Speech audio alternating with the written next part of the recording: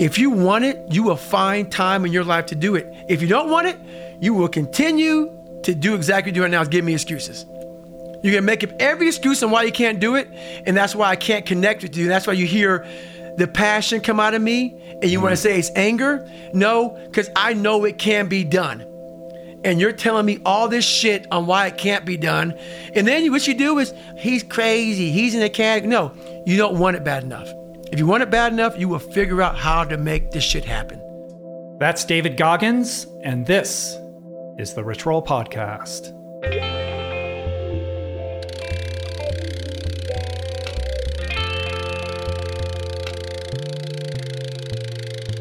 The Rich Roll Podcast. Greetings, everybody. Happy New Year. My name is Rich Roll. I'm your host. Welcome back to the show where I get intimate and go long form with some of the world's most intriguing thought leaders, high performers, and positive change makers all across the globe. These are conversations designed to help all of us unlock and unleash our best, most authentic selves. So thank you for stopping by today. I appreciate you tuning in. I appreciate you subscribing to the show on iTunes and for sharing it with your friends and on social media and all that good stuff. And I'm super duper excited about today's episode. I honestly cannot think of anyone else on planet Earth better suited to help you kick off the new year right than today's guest. David Goggins is somebody I've wanted to get on from the very first day that I started this show, mainly because he's had a tremendous impact on me and my life personally. In many ways, it was his example that inspired me to enter the world of ultra endurance. And really, quite honestly, I'm really not sure that I would have ever achieved the things that I have achieved as an athlete had he not lit the path. So let's break it down. For the uninitiated, David Goggins is often referred to as the toughest human on planet Earth. Here's why. First of all, he is the only member of the U.S. Armed Forces to complete SEAL training, U.S. Army Ranger School, and Air Force Tactical Air Controller training. So unbelievable, right? So there's that. But he is perhaps best known for his superhuman feats of strength and ultra endurance. And this is a journey that began after several of his friends died in Afghanistan in a 2005 helicopter crash. David decided that he wanted to honor their memory by tackling the 10 most difficult endurance challenges on the planet. And he wanted to do this as a way of raising funds and raising awareness for the Special Operations Warrior Foundation, which gives college scholarships and grants to the children of fallen special ops soldiers. And hence began quite a storied athletic career. Some of the highlights of David's accomplishments include a world record in 2013 for the most pullups in a 24-hour period. He did 4,025 pullups in 24 hours. He has multiple top finishes at the Badwater 135, which is a 135-mile ultramarathon across Death Valley, widely considered to be the world's most difficult foot race. He has a third place finish at the double-ironman distance Ultraman World Championships, which is a race that I've been privileged to compete in a couple times. And then there is the 203.5 miles that he ran in the 48-hour National Championship Endurance Foot Race, beating previous records by 20 miles and earning a spot among the top 20 ultramarathoners in the world. If that's not impressive enough, he did this shortly before he was diagnosed with a hole in his heart, a condition that had him competing basically on only a fraction of his ability had his heart been properly functioning. So just think about that for a minute. And on top of this, he's got dozens of other ultras under his belt and a slew of other impressive results in such daunting events as the Leadville 100, the Hard Rock 100, and on and on and on.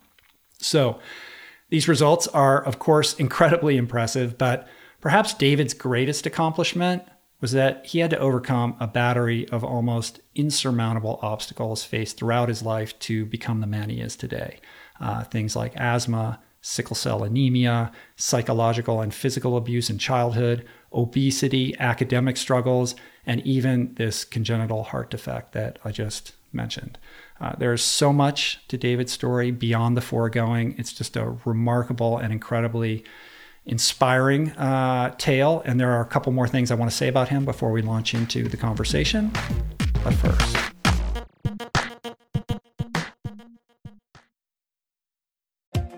We all get it. Sometimes the news can really wear you down. That's why Wildcard, a new podcast from NPR, feels like a solution. It's an interview show that gives a special deck of cards to a whole bunch of fascinating guests, all in the hopes of sorting out what makes life meaningful. It's part game show, part existential, deep dive, all-party game. Wildcard comes out every Thursday from NPR. Listen to it wherever you get your podcasts. We're brought to you today by Momentous.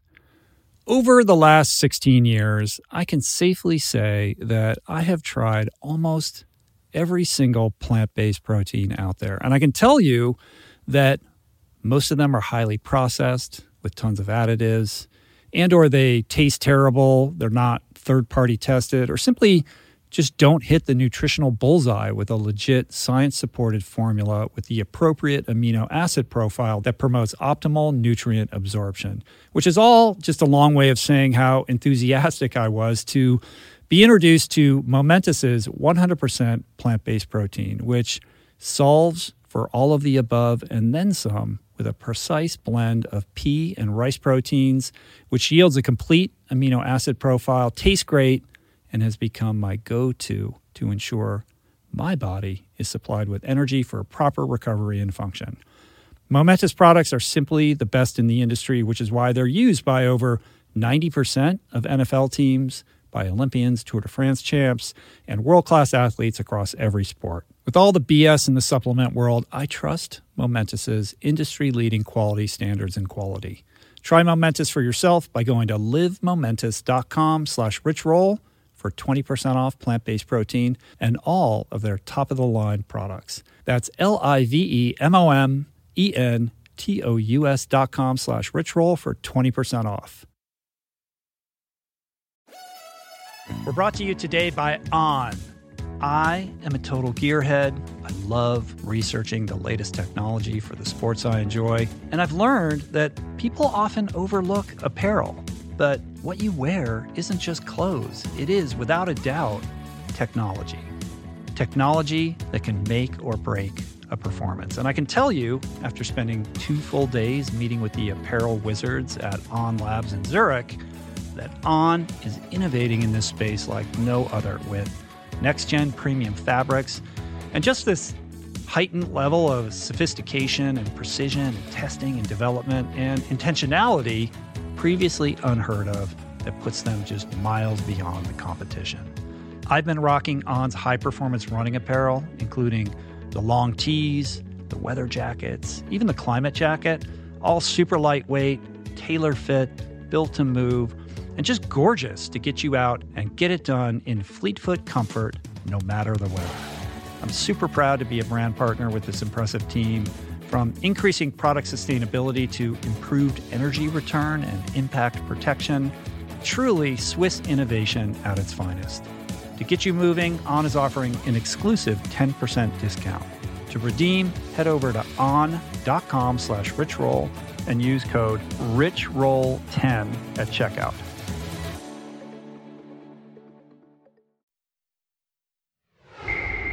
All right, so if you listen to my podcast with Jesse Itzler, he's the author of the book Living with the SEAL, that was RRP 197, then you already have some familiarity with today's guest because David Goggins was the SEAL that moved in with Jesse to shake his life up a bit. So if you missed that conversation with Jesse, I would definitely go back and listen to that. It's really fun and engaging.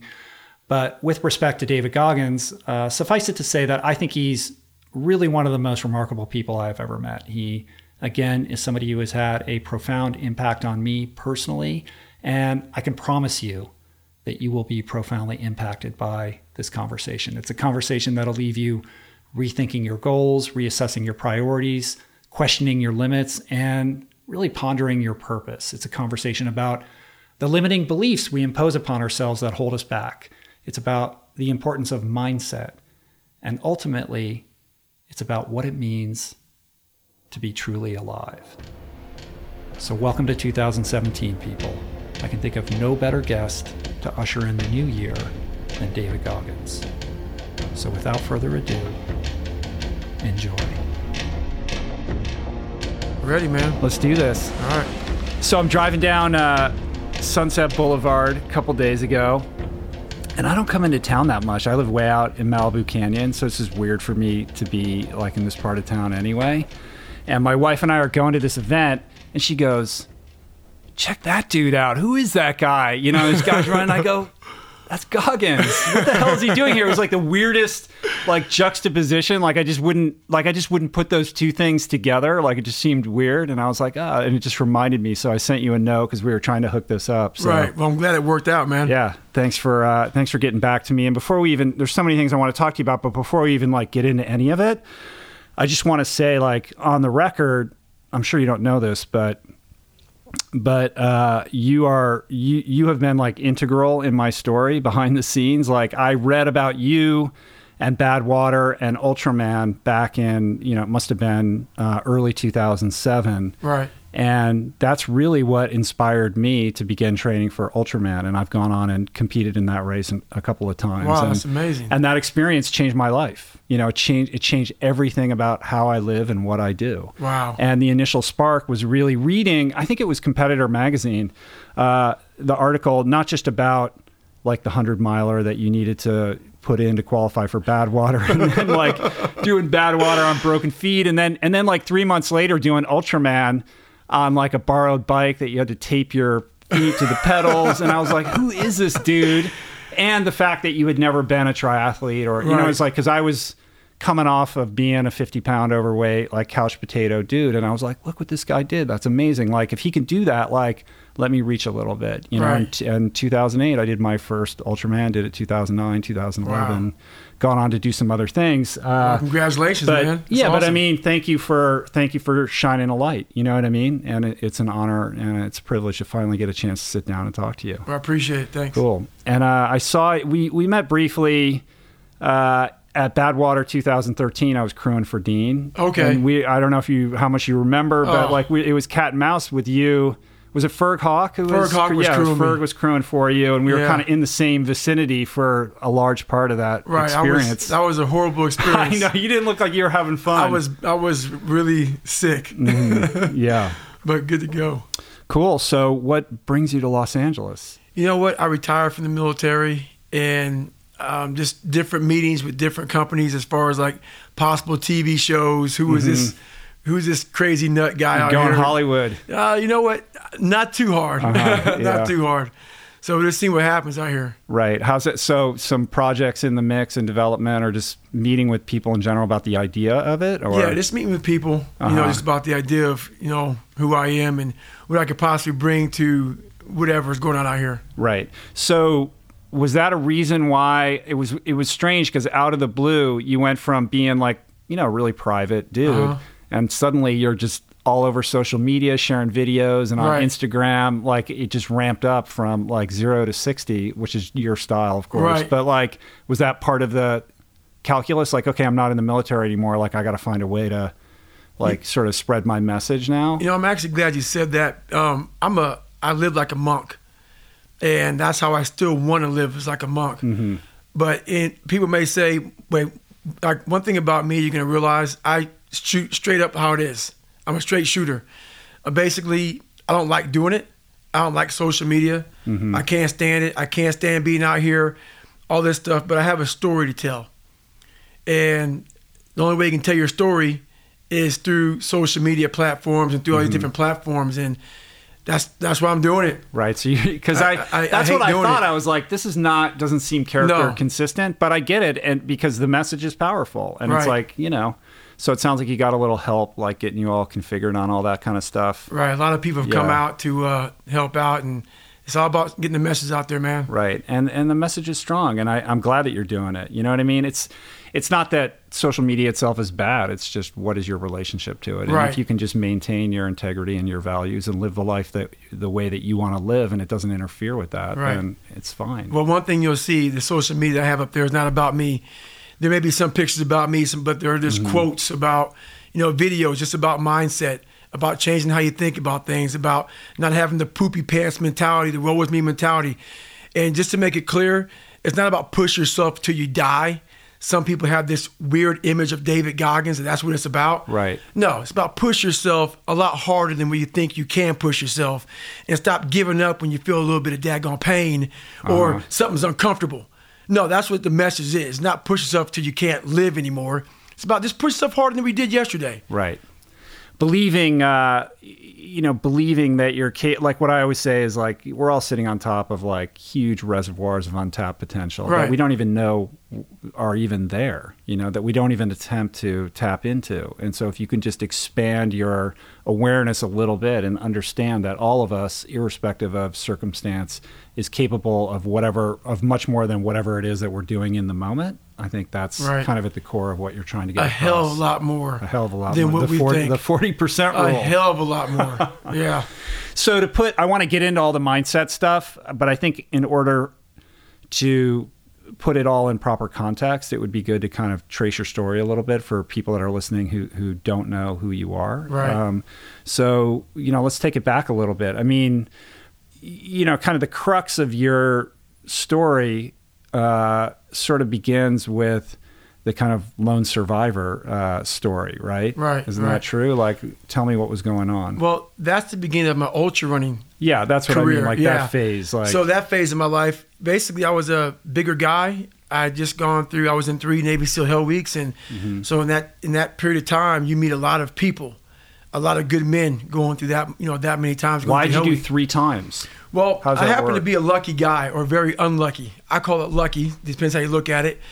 So in 1 year, there happened to be a time frame where the CEO, the commanding officer of Navy SEAL training, he was an old salty guy named Captain Bowen. He was an old Vietnam vet guy, and pretty much wherever you were at in training, in SEAL training, like I'm going through SEAL training, and SEAL training is 26 weeks long.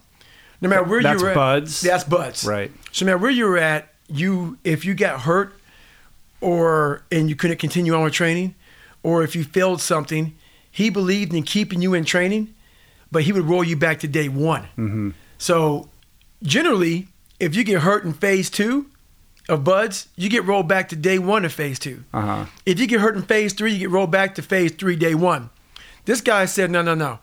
We're going to roll you all the way back to day 1, phase 1. So how I went through 3 Hell Weeks was my first time going through. I had a hernia issue, double pneumonia, pretty jacked up, got rolled out of that Hell Week. Started day 1, next class. Went through that full Hell Week, graduated that Hell Week. A few weeks after that Hell Week, I broke my leg. Started day 1 again. But even though you graduated, they made you start again?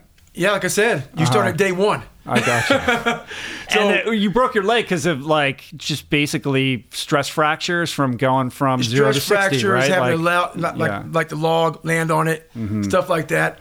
And so basically, I got rolled back to day 1. But usually, nowadays, if you get hurt after Hell Week, that's where you stay. Right. After Hell Week. You don't have to start from day 1. Right. But happened to be a few classes there that I was in that they rolled you back to day 1. So I was in those classes. 3 times the punishment. And then my last Hell Week, a guy died. But I graduated that last time, class 235, and went on to do a few deployments and came home, and the lone survivor story was going on. Marcus Luttrell was out there in Operation Red Wings, and I heard about it. I was about 260 some odd pounds, whatever I was. I don't know the exact weight. I was much heavier. And I wanted to raise money for families, man. Didn't you know his brother? Or you did buds with his brother or something? I actually knew Marcus first, because I was in buds with Marcus and Morgan, because I was there for so daggone long. So I knew them both well.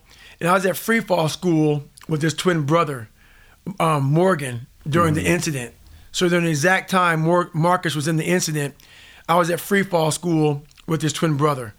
And after we got done with our last jump, we got notified that Marcus was missing, and a whole bunch of SEALs and also special ops guys had died. So the idea that was sort of sparked inside you was, I want to honor these guys' deaths and try to raise awareness and money for the families of these fallen victims, right? And the best way that you came up with to do this was to tackle the 10 most difficult endurance challenges on the planet. Like, where did that idea come into your consciousness? Well, a lot of people don't know my backstory, how I grew up, and I'm maybe we'll touch on base on it, but I came up pretty rough.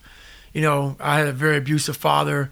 I grew up in a small town called, in Indiana, that the Klan headquarters was about 20 minutes from where I lived. So people talk about being bullied now, like somebody calls you fat. And I got called the N-word my whole childhood. They sprayed it, they spray painted on my car. We're going to kill you. It was just a rough way to come up. And dad not in the picture, or dad in the picture but abusive? I was born in Buffalo, New York. My dad was actually one of the people that helped Rick James become famous. Oh, wow. So, and he actually real good friends with O.J. Simpson. And that was the kind of crowd he came up in. So he was a very abusive guy. Like to the point where... But like a party guy? A party guy, but also a guy that when he would drink, he would get very abusive. Okay. He would drag my mom down the stairs by her hair when he get in fights. Like Ike Turner style.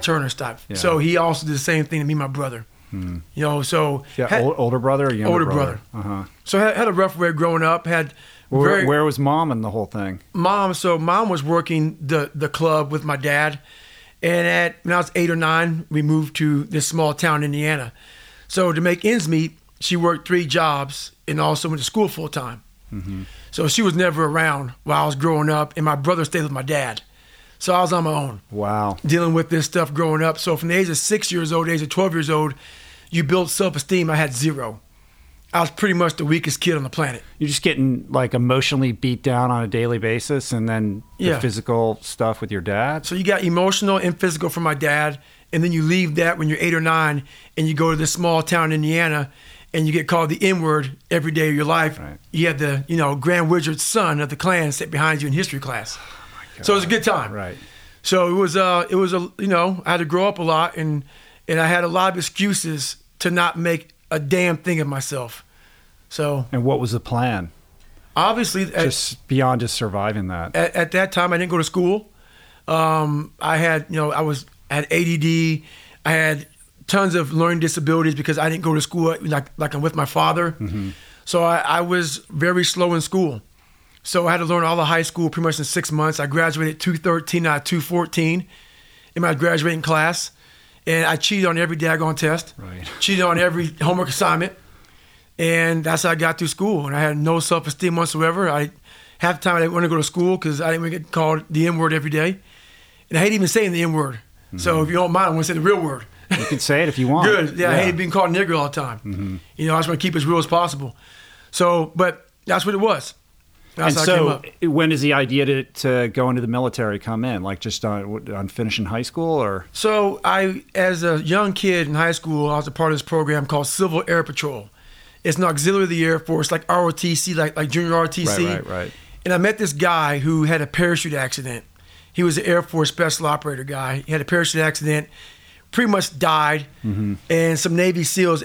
Funny story about that. He taught these 2 Navy SEALs on how to do tracheotomies. Those 2 Navy SEALs actually saved his life the next day. So he had a parachute accident. Somebody fell through his parachute when they're in midair. His parachute was wide open. Somebody was still in mid-free fall. Went through his parachute, collapsed his parachute, knocked him out. That's what saved his life because he was knocked out. And he fell to the ground. And he actually was hardly able to breathe. These guys trached him open, got a clear airway, got him breathing. He got to the hospital. He died twice on the operating table. They saved his life. 5 years later, I'm 16 years old, 15 years old. I meet this guy at this camp. And long story short, I had a 1 week with this guy along with all these other white kids. I was always the only black kid at all these daggone camps. So here I am with this guy, and I hear this story, and I had nothing to grasp growing up. I had no mentors. I had no motivation. I had nothing. So I held on to that story, and he became my real-life Rambo. And I said, that's what I want to be. I want to find that kind of strength because I had none growing up. Right. So basically, I left that camp a week later, and a few months later, this is before Instagram and Twitter and Google and face, all this crap. I had a $500 or $600 phone bill tracking this guy down.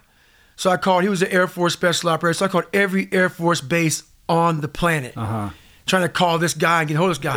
Is that like the first time that you remember like going after something in your life, like being really focused and intentional about? Oh yeah, I found hope. I said, it's a way out. This is the way out, man. I can actually get some self-esteem. I can actually gain some manhood and be able to look at myself in the mirror versus being this coward that the whole world had created. I let the whole world create who I was and how I thought. And that was the first mistake I did. But you had this idea inside of you that you wanted to be a man, or your idea of what a man was. Like, that was kind of what the quest, really, that's kind of behind all this? It is. And it was. Like, I saw myself as the weakest human being on the planet. And I wanted to transform that into the hardest man God ever created, basically. And what's funny about that, he laid the platform for me. He gave me nothing. But I never said, well, I love God. I'm a God-fearing man. So my mind was never like, God, why me? Why this? Why that? He laid the platform for me to be exactly who I wanted to be. Yeah. And you see the mindset switch? Versus me saying, woe is me, they called me nigger, they did this, they beat me up, they put nigger, we're going to kill you on my car, all this stuff. I took all that stuff, and instead of making it, woe is me, man, my life sucks, oh God, why me, why me? I said, oh, the platform is set. You had that awareness then? Or did that come later? When I was about 16, it came later once I met this guy and I realized what I wanted to be. And that awareness switched. So I changed my thought process versus kicking rocks, poopy pants, the world's against me, people are against me, they all suck, and that's why I suck. And I flipped it. I turned it upside down on top of itself. Yeah. And it's funny because when you look in the rear view mirror, like, the dominoes line up perfectly for you to be doing exactly what you're doing. It's almost like there's no other possible narrative for you. They built the warrior mentality. Yeah. So most people who are even hearing this today, as we get talking, a lot of stuff I say, they're going to say, man, you must not love yourself. You must not have peace. No. What you're going to hear from my voice here soon is passion. Because why? You're going to make me relive my damn story. Yeah. And what you're going to hear out of me is me going back into hell, becoming the devil to get out of hell. So what is that like? Like, how do you think about that crucible process? Like, whether it's buds or whether it's Badwater, like that idea of volunteering for that level of suffering and the experience that you're seeking and what you kind of receive on the back end of that. Like, how do you think about that? So how I think about it is, when I made the conscious decision to become a warrior, I realized that my mentality had to be very different. And what that meant was I had to put myself through a bunch of crucibles to gain the warrior mentality. Some guys are born with it. I believe that. Some guys are born because they have some great childhood and their dad's tough on them and they build this mental toughness and this discipline in this kid. I didn't have this. So I had to design a crucible to put myself through to gain this warrior mentality. So what I mean by warrior mentality, which is why some people take what I say so literally and they just say, my God, you're just crazy, you're gone. No. God had to put some people on this planet Earth to do very dangerous things to protect this country. Love it or not, I'm one of those people. So to have the mentality that I have, to be in a room that's 10 by 10, I have a weapon, I'm outside a door, I don't know what's behind that door. So our job as a SEAL, most of our job is to go behind, open a door, and say, surprise, we're here. The thing about the surprise is I don't know what's behind that door. So to have that kind of mindset to say, I'm going to look at AK-47 in the face repeatedly, you know what kind of mind it takes to open that door and not be afraid to shut that door and run away? I was building that callous mind through these things, Badwaters, so even after I became a SEAL, I was still on the journey to become a better warrior. Right. And these races and all these events, I wasn't about being an ultra runner. I saw, first of all, it was about raising money, but also the selfish side of it all was I was building a warrior mentality by putting myself in the crucible of hell at mile 60 of a 135-mile race in Badwater. What are you thinking? Blisters, shin splints, stretch fractures, peeing blood maybe.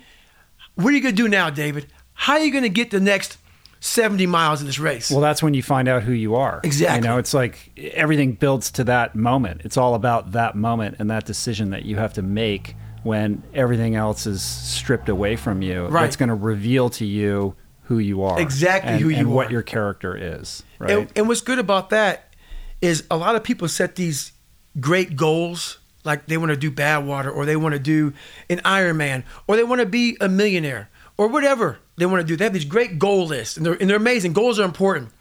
But what we don't do in life, which is why people quit in SEAL training and they quit in these different things, we don't look at ourselves in the accountability mirror and take care of the number one thing before you start a goal.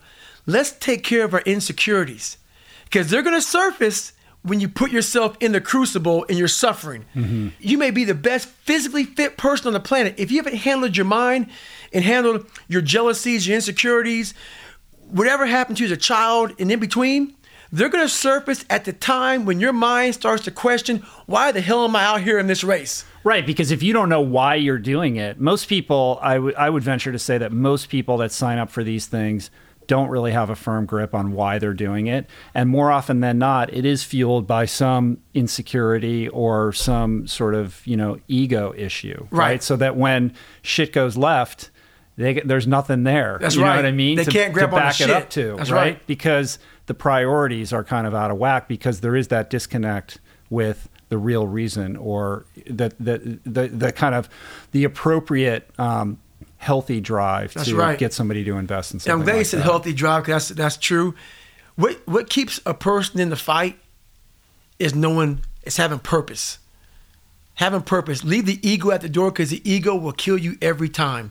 You will always quit. So that's why I've been able to get through things because I know I was a scared, uneducated kid who stuttered and had zero. And I had to look at myself in the mirror and hold myself accountable for who I wasn't and who I wanted to be. Mm-hmm. And that process didn't happen overnight, man. And it didn't happen through only 3 buds. I mean, you've done tours in Iraq and Afghanistan. You've also done Army Rangers. Are you on Wikipedia it says you're the only guy in current, well, not anymore because you retired, but current armed forces who's done Rangers, Air Force Special Ops, Buds, and Air Force Special Ops. That's true. 3. Yeah. Yep.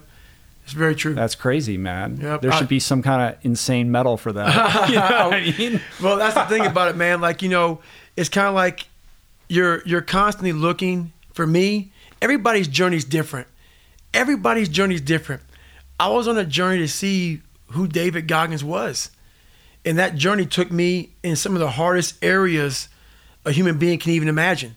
And right now at 41, I'm the happiest person on the planet because, I had to climb Mount Everest several times just to look down on my life to see what hell I came from. And that's what kept me going through all this stuff. I envisioned myself going through, when I was a young kid and they called me nigger all the time. My dad beat the hell out of me and I had no self-esteem. I had this vision of if I can make it to where I want to go. Imagine when I look back on my damn life, how proud I will be. And now I'm here. And I'm able to look back on this life I lived that many people will never understand because why? When you're passionate, they think you're crazy. And you can't even explain to people why you're doing or why you did what you did because you found your purpose. And once you found your purpose, you can't really explain it to normal people because they don't understand passion because they live everyday life just going, not really finding their purpose. So I become a foreign language to people. They put me in a category of you're just crazy. No. I'm passionate. I found my purpose in this life. Yeah, and you're embracing it, right. and you're owning it completely. Right. And that freaks people out. People aren't used to that. No. You know what I mean? No. There's so much packed into what you just said that I want to kind of, take a look at. I mean, the first thing I want to talk about happiness and your idea of happiness, but one of the first things you said is, David Goggins, this, you're referring to yourself in the third person. Always. And that's always a little weird, but I know why you do it. There's the difference between kind of, who you are or the 8-year-old right. David Goggins and this sort of, Superman cape that you put on to become this sort of warrior mentality. Well, I had to create Goggins because David Goggins was a weak kid. So I created Goggins. So the crucible of life that I decided to take to become who I wanted to become, I created Goggins. Goggins is the guy talking right now. David Goggins was a kid that got bullied and all these other things, and I created Goggins. Mm-hmm. I created a guy I was proud of. Was that a conscious decision? You're like, this is what I'm doing? Or did that kind of, you just come into that, sort of come into that awareness this is what I did. I didn't even realize I was doing this. Oh, no, it was very conscious. Yeah. It was very conscious. It was all internal. None of it was external. I don't care about money. I didn't care about awards. I didn't care about medals. I didn't care about Badwater. I don't care about ultra running. These were all things for me to build the internal in myself. Mm-hmm. So people don't get it twisted, man. I did this to be proud of who I am as a human being. And most people live a lie. I hated the lie I lived. And the lie I lived was I was nothing, and I knew I was nothing. And my journey, I wanted to be something. I wanted to be proud of who I was, and it took me in that direction.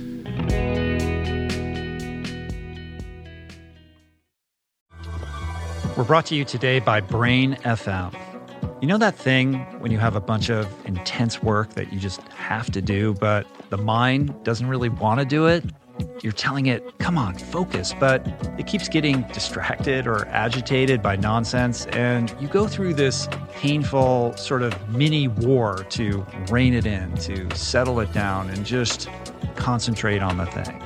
Wouldn't it be great if there was something that would ease or eliminate this process? I don't know, like something you put in your brain through your ears? That would be great. And the good news is that it does exist. It's called Brain.fm, which is this sonic platform that leverages science to create tunes specifically crafted to optimize brain performance for a specific task. Tunes that contain patterns that shift your brain state with something even more effective than binaural beats called neural entrainment, so that you can more easily focus on that thing or lure you into the sleep that persistently eludes you. Personally, I notice it the most when I sit down to write. Typically, this experience floods me with anxiety and a near lethal dose of the big R resistance that Stephen Pressfield talks about. But now I pop on the headphones, I dial up Brain.fm, click the focus feature, and the process becomes, look, writing is still hard, but now it really is so much easier to get into that state of flow and stay there. So, if you're ready to unlock your focus and productivity, I've got a special offer just for you. I asked them to give my listeners 30 days free, and you can get it at brain.fm/richroll. I bet you'll love it just as much as I do.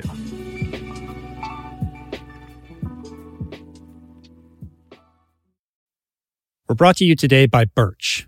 If you're serious about optimizing your sleep, listen up. I've spent countless hours researching and testing various methods to improve my nightly shut-eye, and I can confidently say that it all starts with a good foundation. And if your bed is old, if it's uncomfortable, lumpy, then your sleep inevitably is going to be impacted. So it's important to invest in a quality mattress, one that's insanely comfortable, that's organic, sustainably made, and that, my friends, is a Birch mattress. Fair Trade and Rainforest Alliance certified with the finest quality organic natural materials like organic fair trade cotton. Birch mattresses are made with none of the toxic chemicals and off-gassing produced by most major brands. Kind of important not to be breathing that for a third of your life, I'd say. Plus, it's super luxurious. I've been sleeping on Birch for about 5 years, and I'd say it's the perfect ratio of soft to supportive. And the craftsmanship is just next level. I've got one in every room of my house. I love it. Pretty sure you will too. And right now, Birch is giving 20% off all mattresses and 2 free EcoRest pillows at birchliving.com/richroll. That's 20% off and 2 free EcoRest pillows. Sleep better with Birch. We're brought to you today by Seed. Gut health is all the rage. There's good reason for that. I've probably devoted, at least a dozen episodes of this podcast to the many, many crucial ways the microbiome contributes to your overall well-being or lack thereof, and to the many diet and lifestyle protocols we should all adopt to promote gut health, from fermented food to fiber and everything in between, including, of course, the importance of supplementing with a probiotic. And the one that I have come to trust far beyond the shenanigans of the supplement world is Seed's DSO1 Daily Symbiotic. It's the most solid, science-based, and rigorously evidence-backed probiotic and prebiotic on the market. Formulated for optimal digestion, gut immune function, gut barrier integrity, skin health. In fact, my 16-year-old daughter has been using it to clear up a significant acne issue, and it's been wonderful, as well as many other systemic benefits. Like I said, I've been taking it daily personally for years. I love it. My body loves it. And right now, for our listener community, Seed is offering 25% off your first month of Seed's DSO1 Daily Symbiotic. Visit seed.com/richroll and use the code richroll25 to redeem this offer. That's seed.com/richroll or code richroll25. Yeah, I think the thing that's sort of cool and unique about the ultra distance world is that, they kind of, these races exist pretty much off the radar. I mean, they're becoming more and more popular now, but it's not about like media attention, and there's no prize money. And, Ultraman, there's cars driving, during the race and like all that kind of thing, right? So the idea is that you're really, it's a race, but you're there to challenge yourself. Period. And at the end, when you reach that finish line, whether you're a crew member supporting somebody or you're the athlete who's taking on this thing for him or herself, that you are transformed somehow through the result of undergoing that experience. Right. That's what it's about. Like that Badwater you talked about in 2013. I walked 105 miles. Right. And I spent 7 hours in the vehicle from having so many issues with my body. And everybody goes, "Why didn't you quit, man? You could have killed yourself." It's not about that, man. I'm not out here to kill myself. Don't get it twisted, man. It was, honestly, at that point, it became a whole new challenge. The challenge was always to do my best. But at that point where I saw my best was done. Your best on that day, given whatever circumstances God gave you that day. It was, so I took what God gave me that day and said, well, I had to readjust the goals. And I found happiness and joy and peace. And like, okay, man, we're going to reset this damn boy, and we're going to walk 105 miles. Right. And we're going to get to the finish line, and you're going to walk 105 miles of Badwater. It's going to be horrible. And that's what happened. Uh-huh. So how many hours did you still make it under the 48-hour? I didn't. I came right behind Dean. Oh, you did? I was like, I think 20 minutes behind Dean. Yeah, I came 20 minutes behind Dean. It was like 32 hours and some change. That's crazy. Yeah. I came right behind Dean was Dean. having a hard time too, but he by no stretch of the imagination did he walk 100. I mean, he was doing a lot of running. I walked the whole race. You were walking faster than I think you were then. Well, let's get into like where this all began. So you have this idea that you want to take on this challenge. Right. You find out about this race, Badwater, and just are naive to this whole world and how it works. Naive is an understatement. Yeah, I know. So walk me through it. So like I said, the whole Lone Survivor thing happened. I wanted to raise money for the Special Operations Warrior Foundation, which is a foundation that gives 100% tuition to fallen Special Operation soldiers' children to go to school 100%. So I found a great foundation, and I Googled the 10 hardest races, like you said, and Badwater was number one. And I thought it was a stage race. I thought the Badwater 135 was a stage race where you would run like 20 miles, pitch a tent or something like that, cook out, and go run some more miles. I didn't know you could run 100 miles at one time, or 135 or whatever. It's humanly possible to me. I hadn't gone running over a year, hadn't put running shoes on over a year. And you're like 280 at this point? I think I was about 260 something. I'm not for sure. I was over 250. I was a big boy. And I hated cardiovascular activities. I wanted to hit the weights and eat. That was what I did. But I also wanted to do something that would draw attention to this foundation. So I Googled that race, and I called Chris Kosman up, the race director of Badwater, and he thought I was nuts. And after he heard my story, he said, yeah, I'm a Navy SEAL. And he goes, you got to qualify. Pretty much Chris Kosman's a stickler for his race. You got to qualify for Badwater. So I called him up on a Wednesday in November of 2005. And that Saturday was this race called the San Diego One Day, where you run for 24 hours and run a 1 mile track. So he said, hey, you got to qualify. And how you qualify is you're going to run 100 miles in 24 hours or less. There happened to be 2 races before the deadline of the Badwater application. I think it was like January 19th of 2006 is when the deadline was up. So I called him in November. I haven't been training. I have 2 months to qualify for Badwater. And he says, I will consider you in my race if you can run 100 miles, 24 hours. So 3 days later, I find myself at the San Diego One Day. And I was married at the time, and my wife, who's now my ex-wife, was out there, and she was crewing me. And I went to Walmart, got a blue lawn chair, a Mileplex, and Ritz crackers. Right. And that's what the hell I have for this race. But no training. Zero. and people can think it's zero. Right. Zero training. Zero. So here I am now. I'm out here. I'm this big black guy around all these ultra runners this is the AUA National Championships in San Diego. And I'm out here running. And I get to mile 50, 50, and I start to break the bones in my feet, and they're horribly broken, stretch fractures, shin splints. I'm in bad shape. And at mile 70, I sit down for the first time. I haven't peed or gone to the bathroom at all in over 12, 13, 14 hours.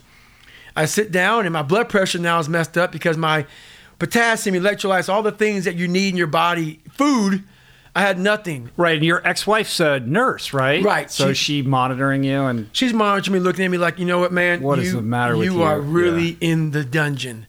And I was. It was the worst trip I've been in my entire life. All the things I've been through in my military, this was the worst I ever endured. So at mile 70, I sit down, and I can't get up. Now I have to go to the bathroom, because once you sit down, you think it's over. So now the pain is really going through my body. And the porta potties. You did 70 miles in like 13 hours. I think it was 12 hours. Yeah. So I was actually moving pretty well for pretty good, for a pretty big boy. So I get there, and I'm at 70 miles, and I have 30 miles to go. So I'm feeling pretty good about myself. But now I'm really messed up. And I sit down, and it was the worst thing I did. My race was over. Once you sit down, it was over, man. So I looked at my ex-wife now, and I couldn't get out of the chair. So I literally peed blood down my leg and took a crap up my back, and that was a whole new race now. But I figured out a way to make this big ordeal, which was 30 more miles and some of the worst pain I'd gone through. So what got you up out of the chair? Honestly, I create this thing called the cookie jar as I went through my suffering in life to become who I was. And the cookie jar was every time I failed everything so many times in my life. And failure, and I would succeed. I would fail, and I would succeed. I had to figure out how to succeed through failure. And I put a bunch of cookies in the cookie jar. The cookie jars are things when I start to get the woe is me mentality, which we all still get, even though you can be very successful. I reach in and I say, oh, this is my childhood, and this is what I did to overcome that. I would remind myself, because a lot of times when you're in hell, you forget how great you really are, because at that moment, you're suffering. So you don't think about the great things that you've done. I take time to really calm my brain down when it's stressed out and remember where I came from. And say, okay, no, we can do this. We can do this through a calm, patient mind, figuring out how to do it. So I figured out how to do it, how to get salt, electrolytes, get some food, get some hydration back in me, get my blood pressure to the point where I can stand up. That was the first mission. And you got half a day to get 30 miles in, man. I have 12 hours. Yeah. And we all know we can walk 30 miles in 12 hours. But think about it, my feet were broken pretty badly. Yeah. So, but anyway, I got out of the chair, was able to get up, and I was walking like a 30-some minute mile. And at that pace, I wasn't going to make the time. And my ex-wife said, hey, you're not going to make the time. And at mile 81, I'll never forget it. This is when I truly realized, and I've been through a lot before this, this is when I realized how far short we have come as human beings. By whenever we feel pain and we suffer a little bit, we stop. And I didn't stop, and my brain knew I wasn't going to stop. And I went to a whole other place, because when she said I wasn't going to make the time, at mile 81, I ran the last 19 miles. Right. And that's when at that point in my life, that's when I knew, boy, I really, really need to rethink the capabilities of a human being. It's interesting that that's really your first, ultra athletic feat or attempt. And to this day, in the wake of a resume of doing a million of these things and all kinds of crazy stuff, that's still, I would imagine, perhaps the most memorable, most difficult thing you've ever done. Right? Don't imagine. Yeah. It's the truth. Yeah. By far. Yeah, it's amazing. I had to go to places that I didn't even know existed within my brain to overcome such suffering. And what do you think, what is it that you have that other people lack? What is the facility or the mindset that you're able to get into that allows you to click in and say, I'm going to run this last 19 miles, as opposed to what most people would say, which is, I'm done? You know what? There's a lot of answers for that. But once again, once you find, my purpose was pretty much at that time to raise money for a foundation, but I can't say that was my only driving force. When you're in that much pain, I'm sorry, you're not thinking about raising money for a foundation. Right. I'm sorry, I'm human. I had to go dark. And going dark was I had to go to that straight, barbaric, animal mindset of like, as bad as I was suffering, I had to make it work to my advantage. I had to enjoy, I had to embrace the suffering. I had to really see, man, now I'm at mile 70. I've never gone 70 miles before. What if I can go 30 more miles in this situation? I had to talk to myself very differently versus being scared of what I was doing in my body. Because if I thought that way, which a normal person should think that way, but once again, I have a warrior's mentality. I thought the exact opposite. What if I get through this, being this messed up? And it sparked my endorphins to say, if I can go 100 miles or 30 more miles, this messed up, where most human beings couldn't. I just did the what if. Right. And I saw myself finishing this race and the feeling I would have after I finished it, and it got me through it.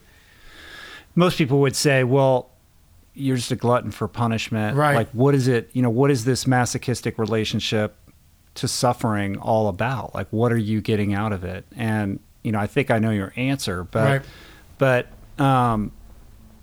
I think that question is as much a reflection of where we're at as a society, right, as much as it is, an answer or a comment on you as an outlier. Right. And that's what I always say before I start any interview. This is one reason why I didn't want to go on social media, because people will take exactly what I said to you, because why most people haven't found what they're passionate about. I did. And I was passionate about David Goggins in this journey, my journey. It's not your journey or anybody, it's my journey. And my journey was to see how far can I go? I came from nothing. I had nothing. No great mentality, no great family, no great education, no great, I have sickle cell. Mm-hmm. I have a hole in my heart the size of a poker chip. I had 2 heart surgeries. I had nothing. And my journey was to see what I was capable of. So it wasn't like being a masochist, nothing like that. It was the fact that I wanted to see who the best me was. And I wasn't willing to settle for stopping at 70 miles. Right now, I'm very glad that I don't do that anymore. Like, I don't have that in me anymore. At that time in my life, I was looking for myself. Mm-hmm. And like I said, for myself. It wasn't about being a masochist, because it hurt. Yeah. I didn't like the pain. It was real. It was real to me. I'm not a crazy guy. I'm not a masochist. I'm a guy that wanted better for myself. And if you're willing to live, it doesn't take you running 100 miles. It doesn't take you running on broken feet. It doesn't take you having all these things I had to run through. For me, it did.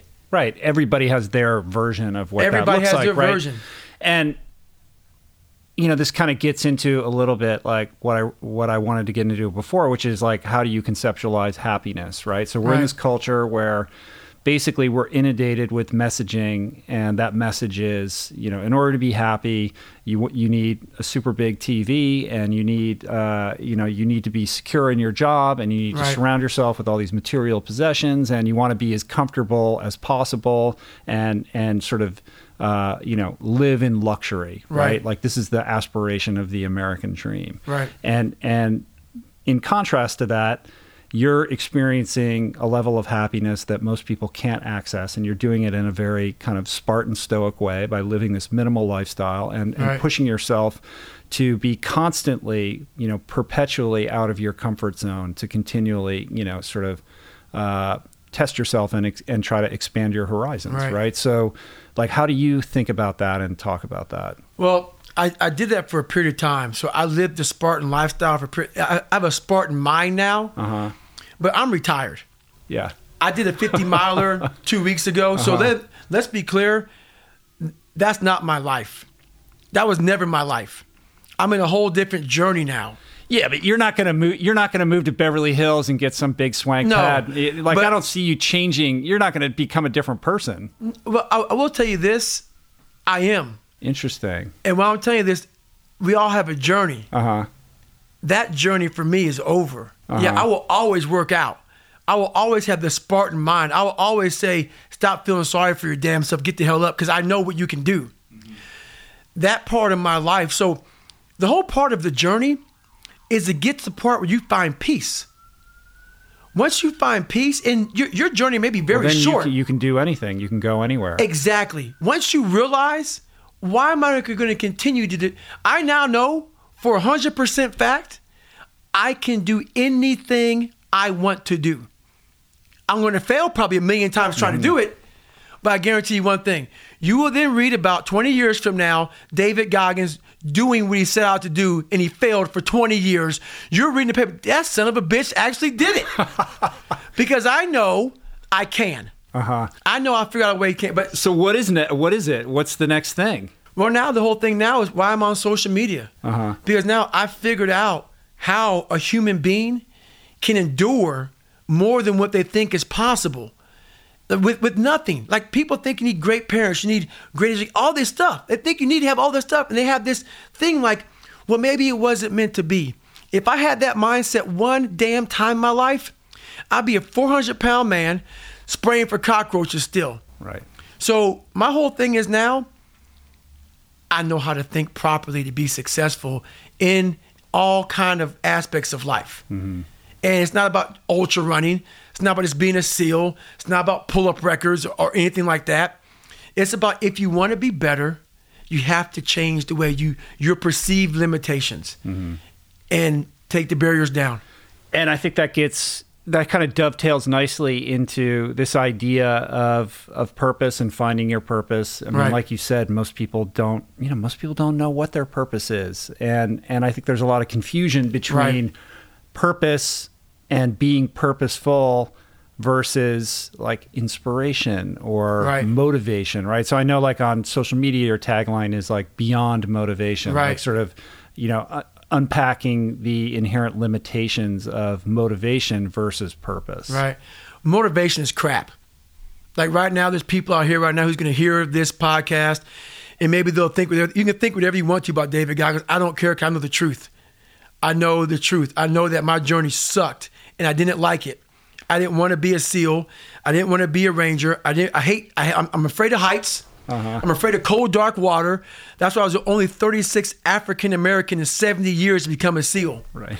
Okay? I was 300 pounds twice in my life. So basically... And you hate running. And I hate running. But people say every day, they tell me all the time. That can't be true. That can't be... You know what? So believe what you want. Think I'm crazy, because why you think this? Because you can't see yourself going further than what you can. So you want to put a tag on David Goggins? Well, tag me. I'm sorry to say, I say beyond motivated, because it takes that to be successful. I may motivate you right now. If you're living in Chicago and it's -2 degrees, and I motivated you to get out of your house and go run 2 miles, but that wind chill hits your face once you go outside, that motivation is going to go away real fast. You go back inside and sit your ass on that couch. A person that's driven and passionate, they go outside, feel that wind chill, they go back inside to get a new hat, because I'm going to get my damn running today. Right. So how do people find that? You know what? Like, they have to. It's their own thing, man. It's their own thing, but you have to get in a quiet place in your brain. We all live on our phones. We all live on Google. We all live in this whole social media world that I really hate. I absolutely hate it. And yeah, I'm on it, but look at my messages. My message is to motivate you to be better. It's not about, look at me. Look at me, look at this. No, it's about me knowing what it takes to be better. I became a master at the mind. I'm trying to share it. That's all I'm trying to do. Why you can't find purpose? Because in your head, there's a bunch of noise. When I was younger growing up, they called me this, they called me that. I had all that noise in there. The second I put on the kind of quote unquote Bose headphones and silenced the noise, I listened to my internal voice. Half of us live our whole lives and never even listen to what the hell we want to do.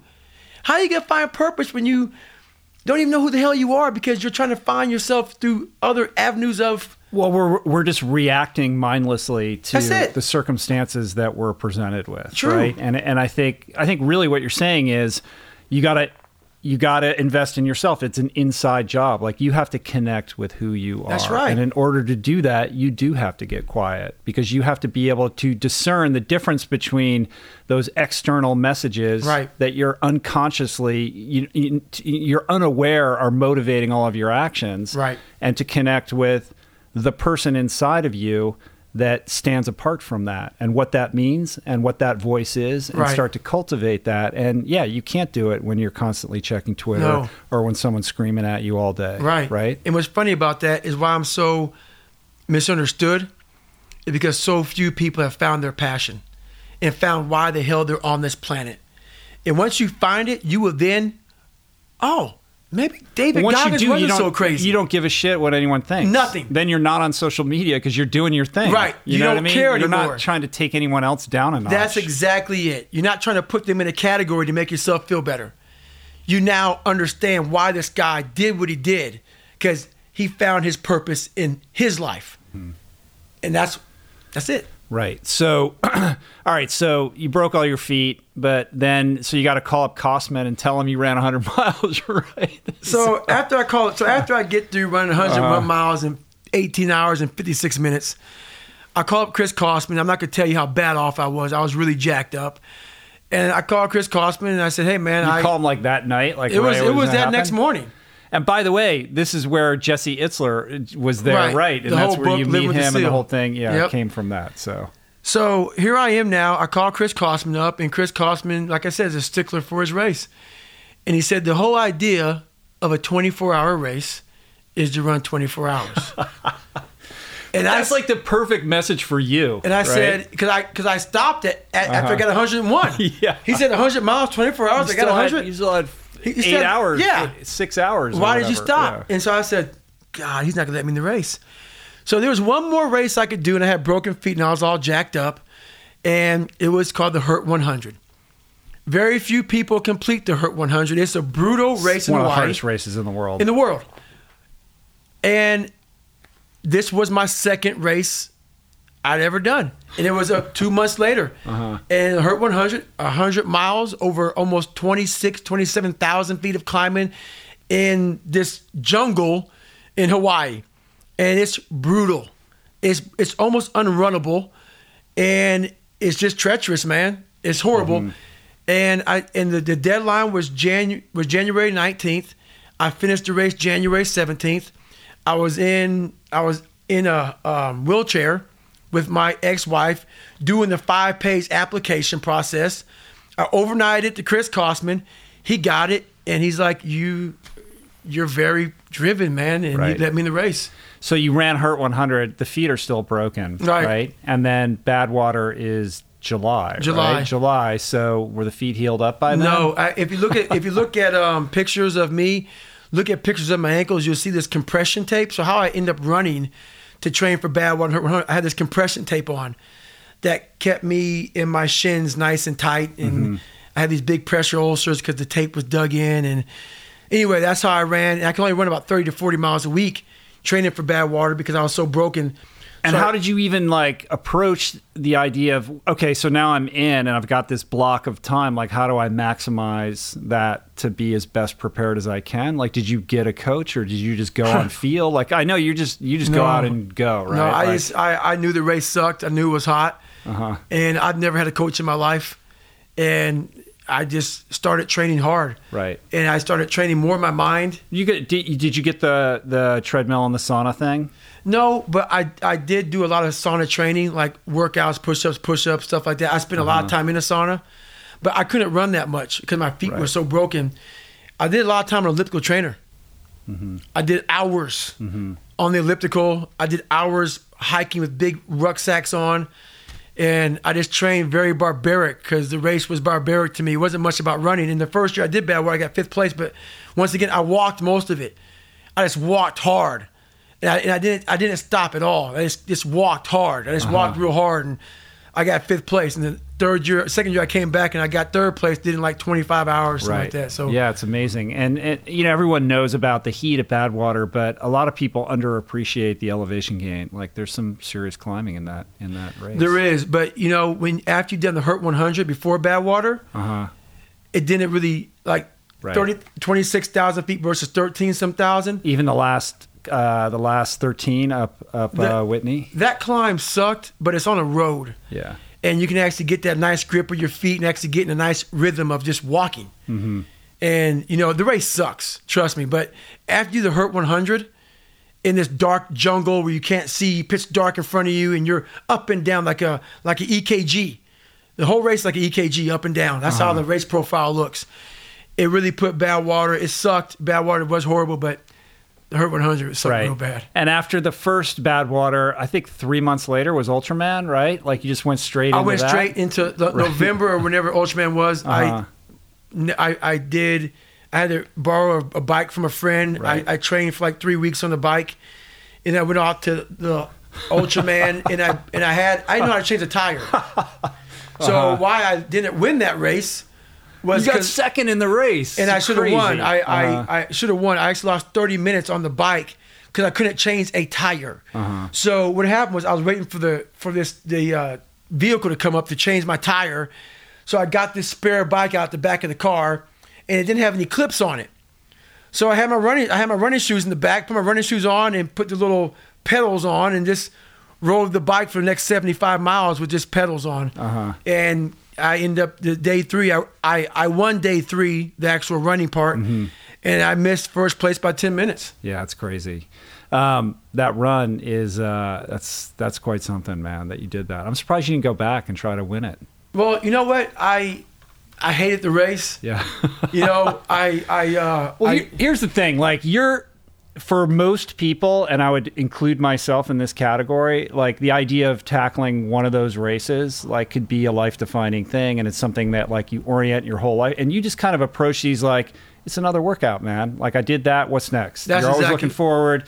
You parachuted into the beginning of the Ironman, right? And then you did the Ironman, and then I think you worked out after that was done, right? You're like, it's just another workout. I'm moving forward. And what's funny about that is in 2007, I actually did, I think 7 or 8 consecutive weekends, 100-mile races. And these 100 miles was like the Bear 100, Angel's Crest, Leadville. I had done Badwater, before that. I did Western States before Badwater. So 3 weeks before Badwater, I did Western States. Then after that, I went to Leadville in August. And after that, I went right to, the Plain 100, a self-supported 100-mile race. Angel's Crest, I said the Bear. Then and I did like 6 50-mile races in that year. And then I ended that year running 205 miles around at the Grapevine, Texas. Right. And they were workouts. They were for anybody else, like their whole season would be oriented around just one of those. Right. Right. And you're just going from thing to thing to thing. So I'm trying to get a sense of, obviously like the exceptionalism of your mindset and your mental approach to all of this. But on some level, like I know that you kind of categorize or think of yourself as like, look, I'm an average dude, I'm tough, but like I was 300 pounds. Right. But there has to be some sort of, are you willing to like entertain the possibility that you do have like some talent in doing this? Or is it all like you're chalking it all up to preparation and mindset? Well, like I said, if anybody's familiar with sickle cell, it's a blood disease that pretty much, it's called sudden death syndrome. A lot of African Americans who have it, they just pass out and die. So, my VO2 max is horrible. My hematocrit and all this stuff is horrible. And also having the hole in your heart that the size I had, it took away a lot of my that's the other thing. Like you're operating with like only like 25% of your capability. And that's what I'm trying to tell people. Right. And I was trying to tell people, everybody thinks that they want to believe, and I wish I was. After every race, I was either in a wheelchair or whatever, because running with sickle cell is just not the smartest thing to do. Those distances. At mile 50 of every 100-mile race, man, I was destroyed. And I just had to but the feeling of the next 50 miles I had to go, I learned a lot about David Goggins in the wheel. It was always me against me. So no, I don't have any ability. Meditation has been a recurring theme on this podcast dating back to its beginnings. And in conversation always leads people to asking me about the best way to begin. There are no shortage of modalities, of resources, and apps available. I have experience with many of them, but my mainstay, I have to say, the one that I have found most useful is Waking Up. It's this unique treasure trove of wisdom that has become so important to my daily routine that the app finds itself right in the dock of my phone for immediate fingertip access. Beyond its robust catalog of daily meditations, it's also this extraordinary library of mindfulness resources that go well beyond the strictures of meditation, with courses on stoicism, cognitive behavioral therapy, time management, procrastination, as well as thoughtful conversations with leading scholars on everything from psychedelics to happiness. It really is one of the most worthy investments you can make in yourself. And listeners of the show can get 30 days to try Waking Up for free. Plus, you'll save $30 on the in-app price. If price is a concern, Waking Up offers the app for free, astonishingly for anyone who can't afford it. You can find the links on their website to get a full scholarship right now. Just go to wakingup.com/richroll to start your free month today. That's wakingup.com/richroll. We're brought to you today by recovery.com. I've been in recovery for a long time. It's not hyperbolic to say that I owe everything good in my life to sobriety. And it all began with treatment, an experience that I had that quite literally saved my life. And in the many years since, I've in turn helped many suffering addicts and their loved ones find treatment. And with that, I know all too well just how confusing and how overwhelming and how challenging it can be to find the right place and the right level of care, especially because, unfortunately, not all treatment resources adhere to ethical practices.